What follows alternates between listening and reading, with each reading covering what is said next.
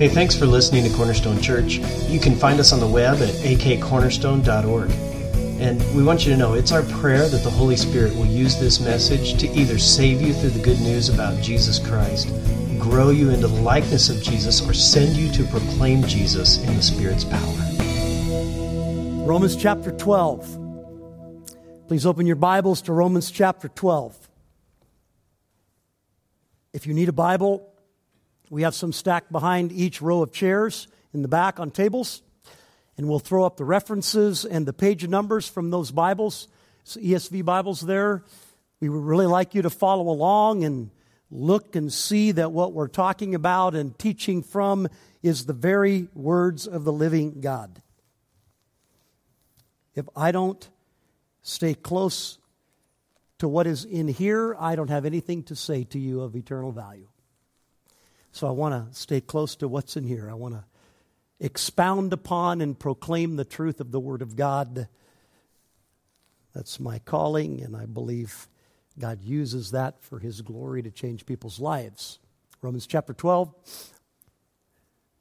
Last 4 weeks, we've covered verses 1 and 2.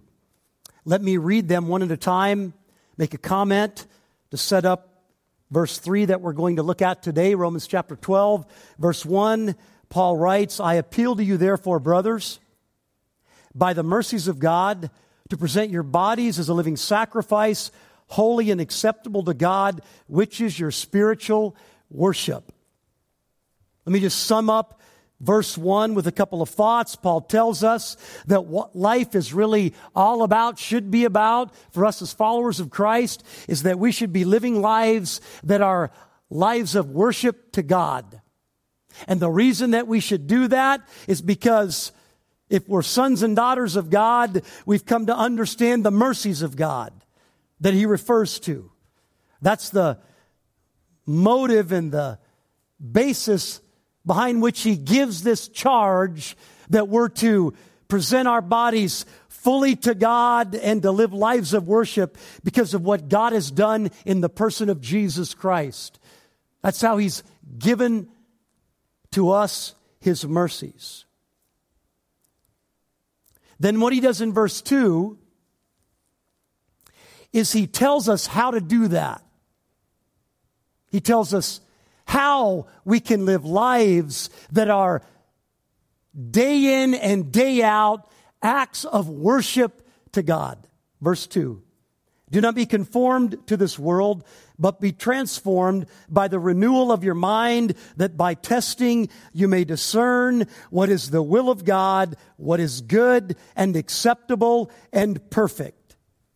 So what Paul tells us here in verse 2 review is that the way that we live lives that are according to the good, pleasing, and perfect will of God, lives that are acts of worship, is that we do it by having our minds renewed. We spent a couple of weeks talking about the renewal of the mind. You see, we have a problem. We have a mind broken by sin. We have a mind that is influenced by the sinful nature.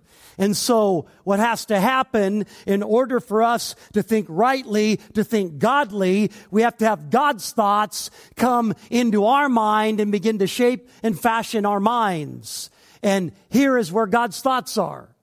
And so the renewal of the mind happens as the Word of God, we take in the Word of God, and the Spirit of God uses the Word of God to change us and make us more like the Son of God, i.e., so that we do the good, pleasing, and perfect will of God, living lives of worship.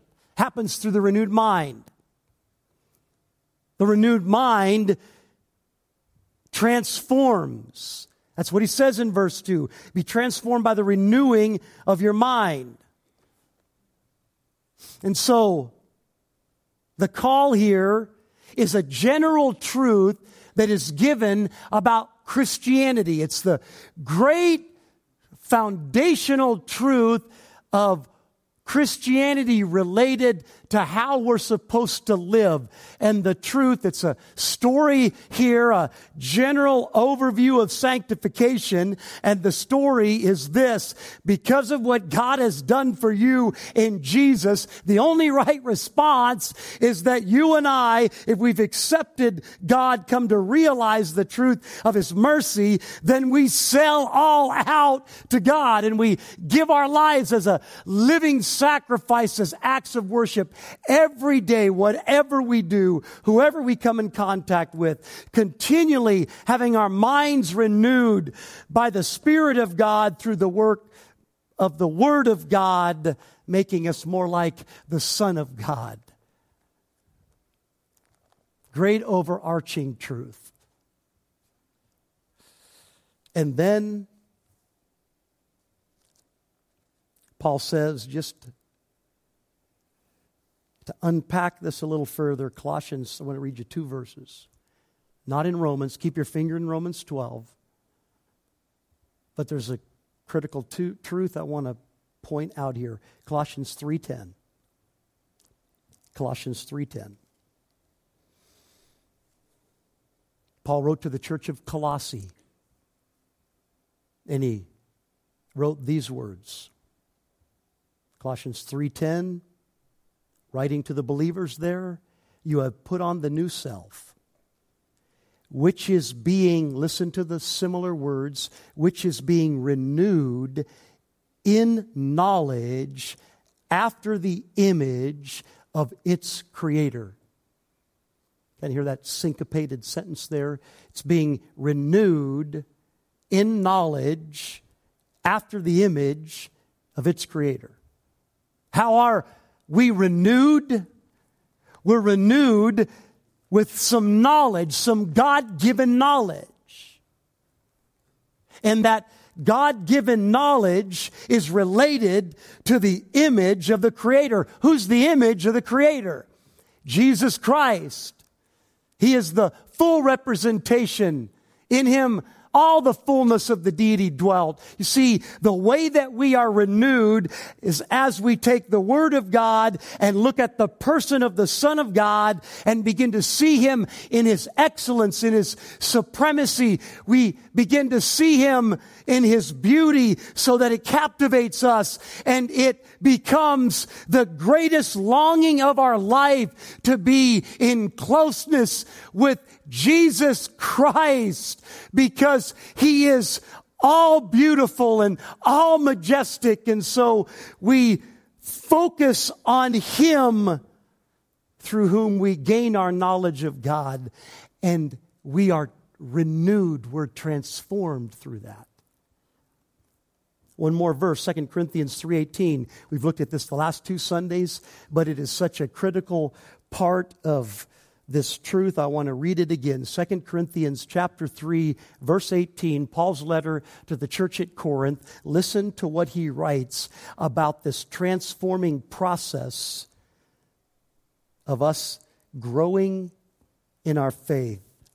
He writes, and we all, talking about believers, and we all, with unveiled face, beholding the glory of the Lord, are being transformed into the same image from one degree of glory to another. For this comes from the Lord, who is the Spirit. Do you see the components here? How is it that we're transformed? It's as we behold the glory of the Lord. Where do we behold the glory of the Lord?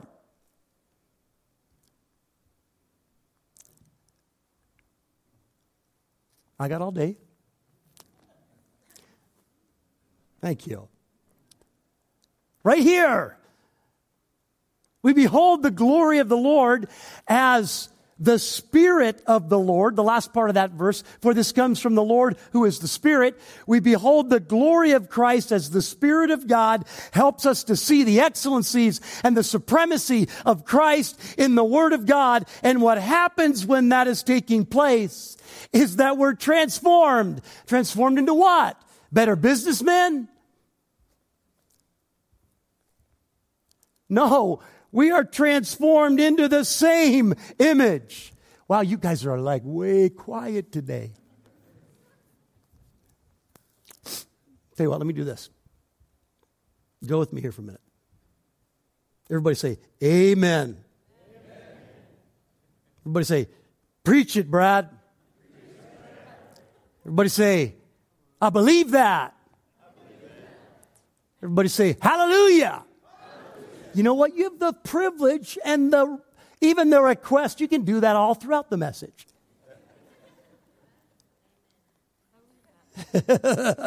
Okay. Sometimes that's really a challenge for us white folk. I know that. We just don't quite have it in the genes, right?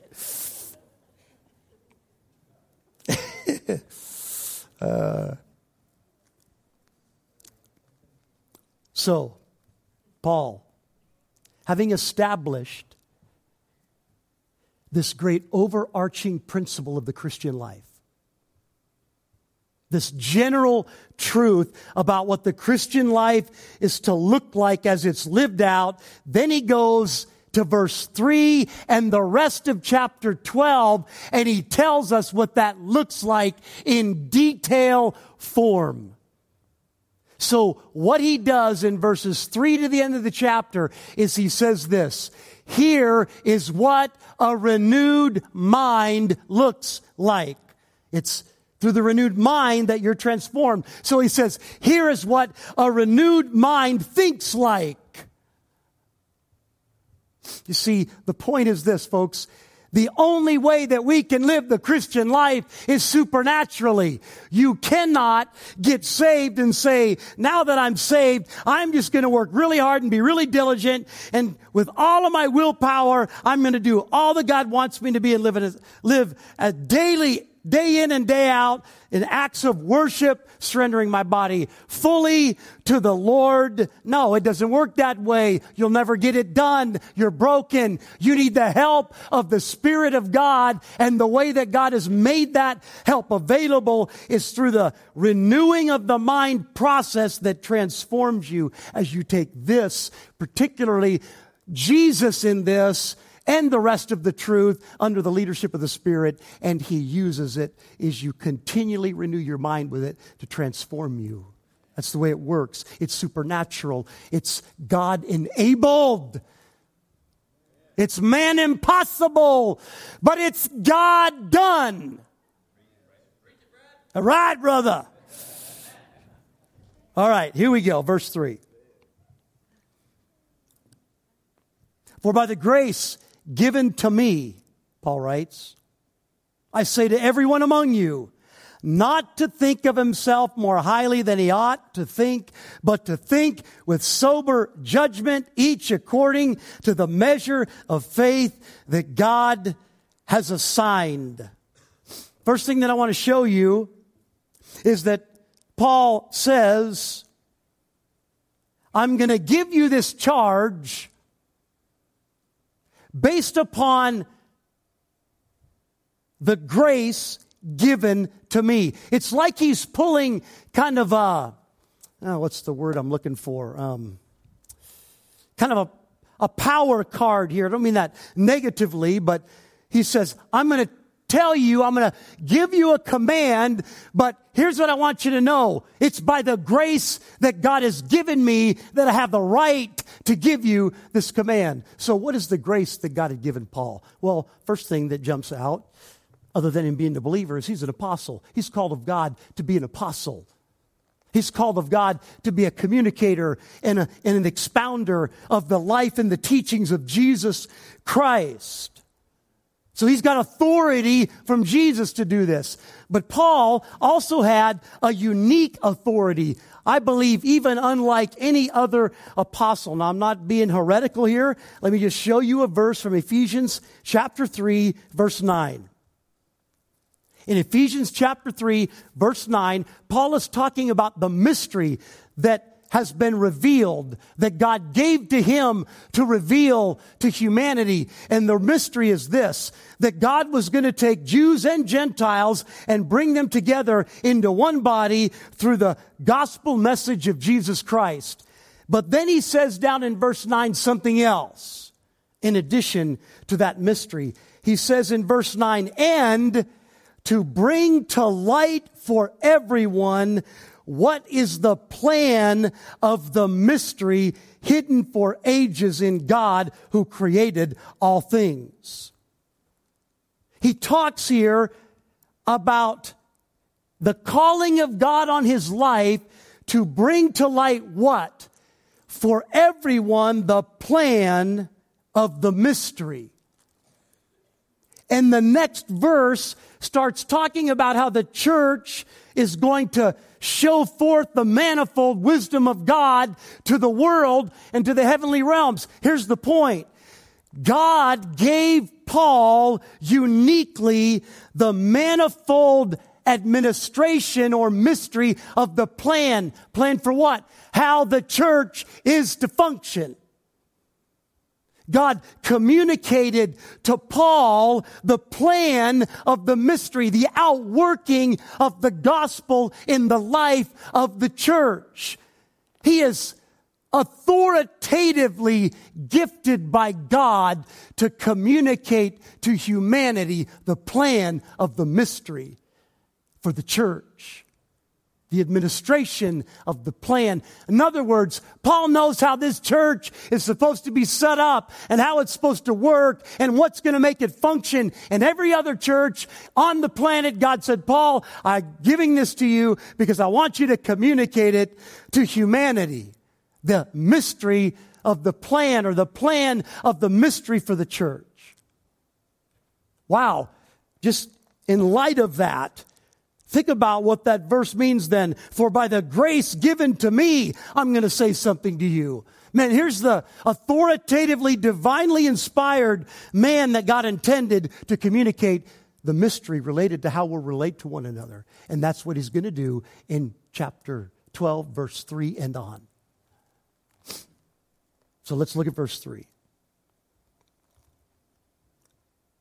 Verse 3 says, here's how he starts. I say to everyone among you, not to think of himself more highly than he ought to think. Paul begins with what? He begins with how we view ourselves. Isn't that interesting? Verses 1 and 2 are really all about how we view God, but then he comes right down into the rubber meets the road in the life of the church, and he said, if you want to have renewed thinking, if you want to think the way God wants you to think, then first and foremost, you're going to have to think right about yourself. And a key to that is not to think more highly of yourself than you ought.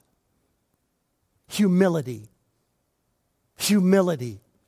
He's advocating that we in the life of the church live in humility with one another, not to think more highly of ourselves than we ought. You know, that is one of the hardest things that we encounter in life, is how to think rightly about ourselves. You know that? There's just this core problem with us. It's that middle letter to sin. It's I. It's the issue of pride. It's that thing that all humanity struggles with. And what Paul says is the way that you begin to have your mind renewed related to the rest of the world is, first of all, you got to think the thoughts that God thinks about you. So what has Paul said in the previous 11 chapters of Romans about the truth of us? Well, he said a lot of things. He said, there is no one righteous, chapter 3, verses, I think, 10 and following. There's no one righteous, no, not one. There's no one who understands, no one who seeks God. All have turned away. They have altogether become worthless. There's no one who does good. No, not one. For all have sinned and fall short of the glory of God, Romans 6. The wrath of God is being revealed against all ungodliness of men who suppress the truth by their wickedness. You see, what he does in Romans is he casts this net over all of the human race that we are all guilty and condemned. But here's what else he does in Romans. Because you not only can think too highly about yourself, you can think too lowly about yourself. Did you know that? You can think too lowly as a believer about yourself. You can think, oh, God can never use me. I've got a past that has ruined me and made me unusable. That's hogwash. God is the God of the impossible. Hallelujah. God is the God that takes donkeys and gets his message out through.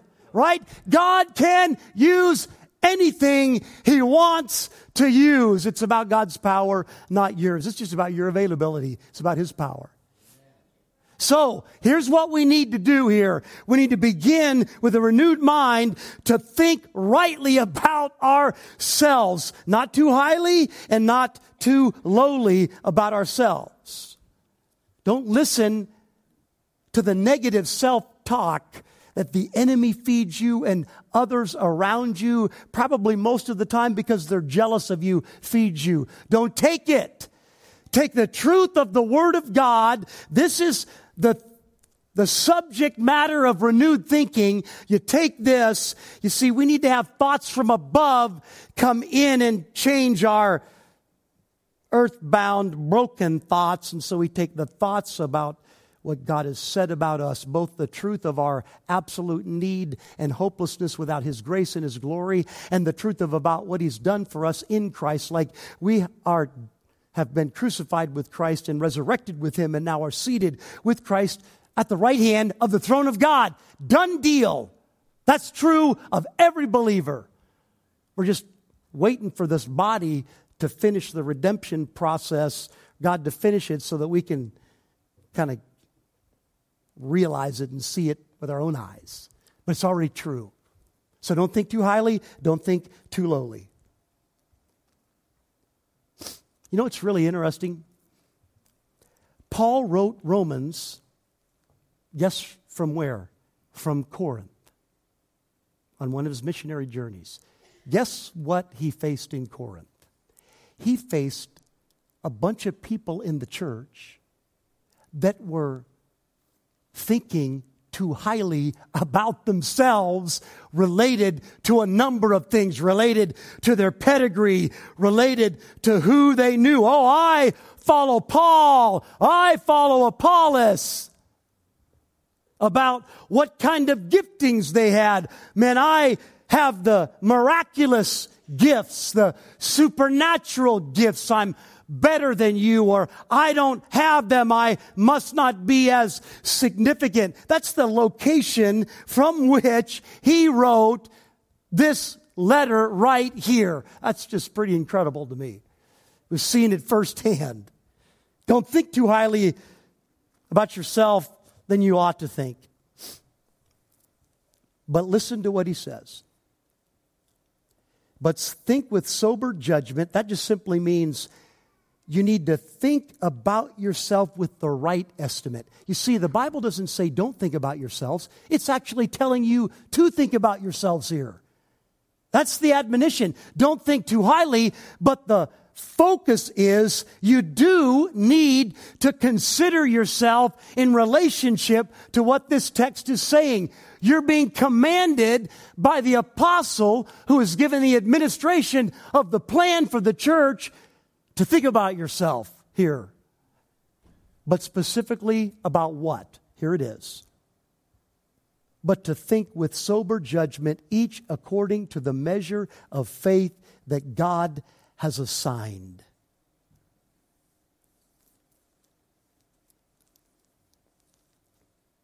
The key to thinking rightly is that we are to think about ourselves according to the measure of faith that God has assigned to us. So let me talk about that for a minute. First of all, let me just focus in on the word faith and make a general truth, and then two specific truths from the verse. What does it mean to think about ourselves on the basis of faith? That's what he's saying, right?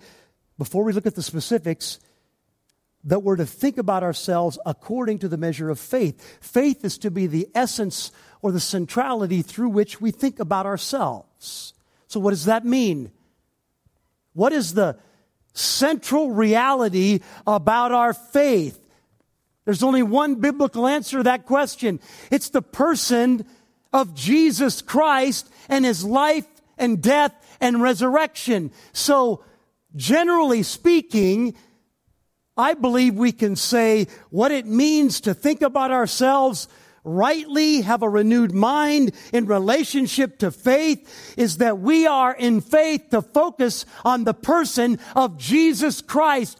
We are to put our energy and our effort in what I was saying initially, to look at the supremacy and the excellency and the glory and the majesty of the person of Jesus Christ, the mercies of God in Jesus, so that that vision so captivates us and calls us forward, so that all of the things of the world and their enticements pale in comparison and lose their power to pull us off course, because we've seen what truly is the essence of life, and it's Jesus.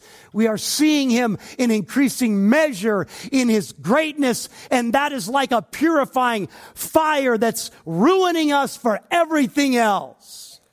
I think that's the general idea here of thinking about ourselves in relationship to faith. But look specifically. He says two things related to that faith. Notice at the end of verse 3 that he says that that measure of faith is faith that God has assigned. God has assigned you your faith. Faith is not something that you generated, initiated, came up with on your own. Faith is a gift from God to you. We're not going to print this verse, not going to throw it on the screen, but Ephesians 2:8-9 says, "For by grace you have been saved through faith." And then here's the following statement, "And this is not from yourself, it's the gift of God." Faith is the gift of God. But listen to this verse, 1 Corinthians 4:7. Paul writes to the church at Corinth, chapter 4, verse 7. This might be the middle of the verse that I've got printed. I can't remember if I printed the whole thing here. But what do you have that you did not receive? If then you received it, why do you boast as if you did not receive it? Look, faith is a gift. Can you see how Paul's opening statement, don't think of yourself more highly than you ought, and then he starts talking about faith. Man, if faith's a gift, can you see how that would kill pride? If it's totally from God and not from you, how can you boast? How can you be arrogant about it? It's not yours. It was unmerited favor, unmerited grace. You didn't come up with it. You didn't say, man, I'm going to believe. And God said, okay, because you initiated, I'm responding. No, everything that you have, you received it from God. So that's a death blow from the Word of God to pride and arrogance and merit. I mean, we deserved everything else but God's grace. But God gave us faith so that He could save us. So faith is a gift from God. But then number 3, here's where it gets really kind of wild and incredible, related to the sovereignty of God. Paul writes, think with sober judgment about yourselves, each according, here it is, to the measure of faith that God has assigned. Do you know that God has not only given you the faith that you have, He has determined the measure of faith that you have. That song that we were singing, God is sovereign over us. He's sovereign, period, over everything. And one of the aspects of His sovereignty is that He distributes specifically measures of faith to those that He saves. You say, Brad, wow, that is hard. That's a hard truth. It is a hard truth. Man, if that's true, Brad, that makes my effort in sanctification, my effort in obeying God, just pointless, doesn't it? I mean, if God is the one that not only gives the faith, but God is the one that determines how much faith I have, then what am I doing? I just need to hang out and wait around until home, heaven. Fatalistic. Pointless, then, for me to strive and seek to please God and to learn His will and to do His will and to live out every day in acts of worship. And I want to challenge that thinking. That's not biblical thinking. That's faulty thinking. Philippians chapter 2, 12 and 13. I've read one of these verses a few times in Romans 12 already, but I want to put them together because there's a significant connection here that I want you to see. Philippians chapter 2, 12 and 13. Paul writes to the church at Philippi, "Therefore, my beloved, as you have always obeyed, so now, not only in my presence, but much more in my absence, work out your salvation with fear and trembling." Push pause right there for a minute. That sounds like the believers are being called to do something, doesn't it? I mean, aggressively, they're called to do something. You're to work out your salvation. You're to obey. You've been obeying, but do it even more. Work out your salvation with fear and trembling. Even when it's tough, even when the times are hard, I want you to give yourself 100% to this. But then comes verse 13. "For it is God who works in you both to will and to work for His good pleasure." What I want you to see is the connecting word between verse 12 and verse 13. It's the word "for." You see, what this says is that verse 12 is possible because of the truth of verse 13.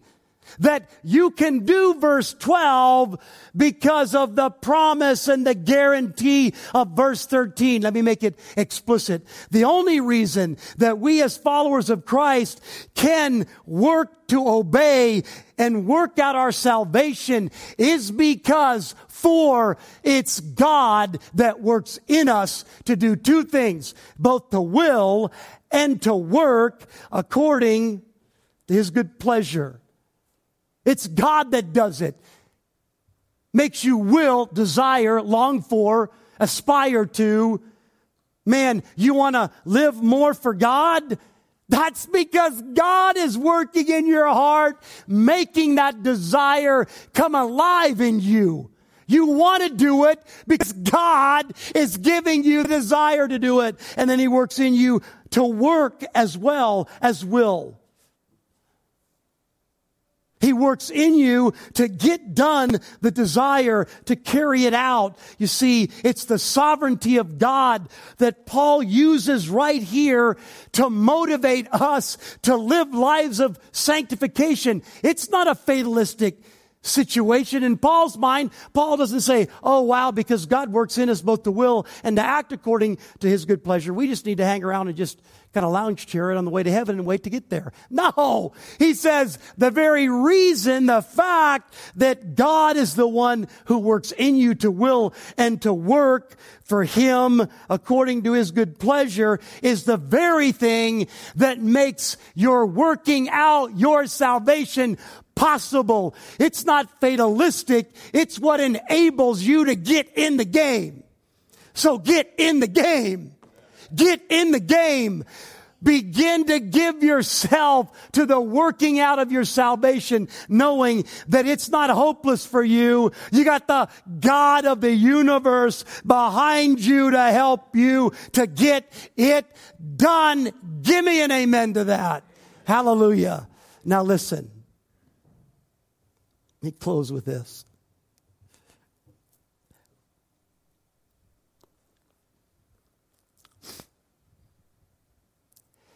This statement, in context, in the text that follows, in the verses that we're going to look at in the next couple of messages, this measure of faith is related to spiritual giftings. That's what he's going to talk about immediately following this.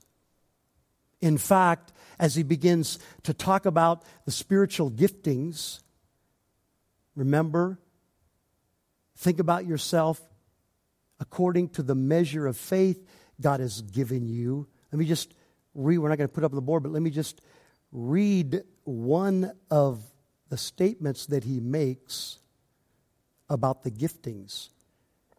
Verse 6 of chapter 12, having gifts that differ according to the grace given to us, let us use them, if prophecy, in proportion to our faith. Here's the point. We use our giftings based upon the measure of faith that we have, or our giftings correspond to the measure of faith that God has given to each of us.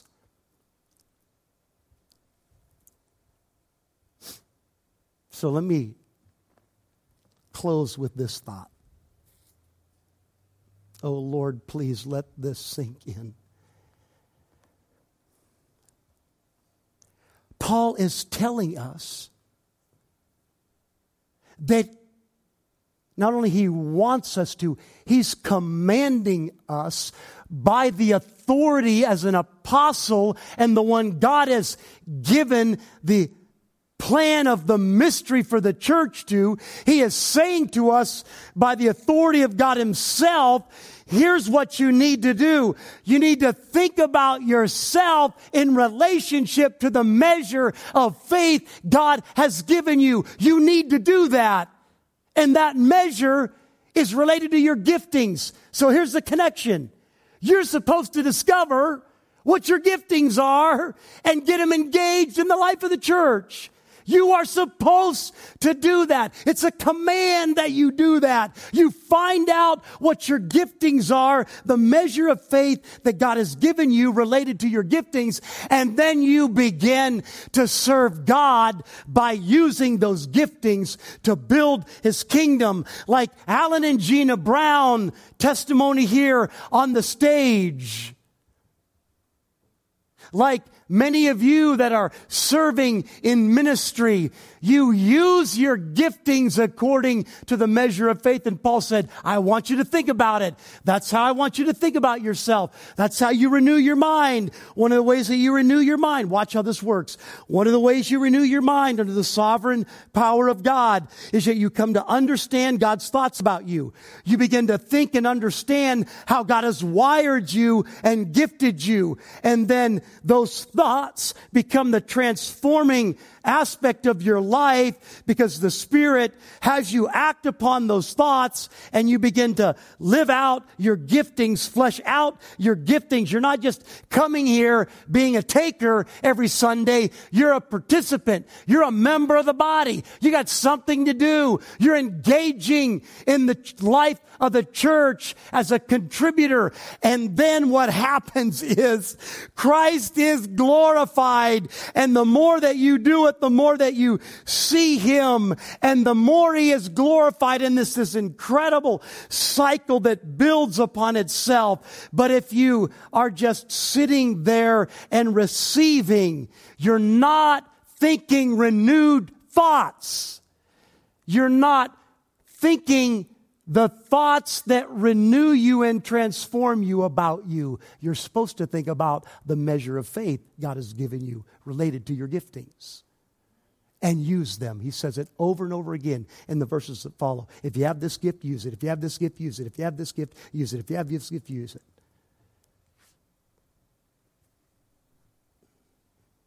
Wow, I said too much. Please stand. Let me just pray over you as the worship team comes. Father, oh, Lord. God, you are sovereign over us. I used to have very little understanding as a follower of Christ what that meant. 19, 20 years ago when I took over the lead pastor of this church by your leading, I had very little understanding what that meant. Thank you for your grace upon my life to teach me a little fraction of what it means, and yet it is an endless ocean of truth that we cannot fully fathom, but I want to keep swimming around in. I want to keep diving into. I want to keep getting refreshed by and invigorated by and empowered by your sovereign over us. Even to the giving of faith and even to the measure of faith that you choose to give. Man, if we were trying to put that plan and idea together, as Christians, we would say, the way it needs to work is everybody needs to be equal in faith in the church. And no, but you said that's not the way that your wisdom works. It says some are weaker and some are stronger, that the stronger help the weaker, and the love of Christ is displayed through that action. It says one with one gift comes alongside of another person that doesn't have that gift in the midst of a need, that love takes place in living color, and the church is built up in love. Thank you, Lord, that your ways are higher than our ways. Your thoughts than our thoughts. Give us your thoughts. Renew our thinking with your thoughts, Lord, please. In the name of Jesus Christ, I pray, amen.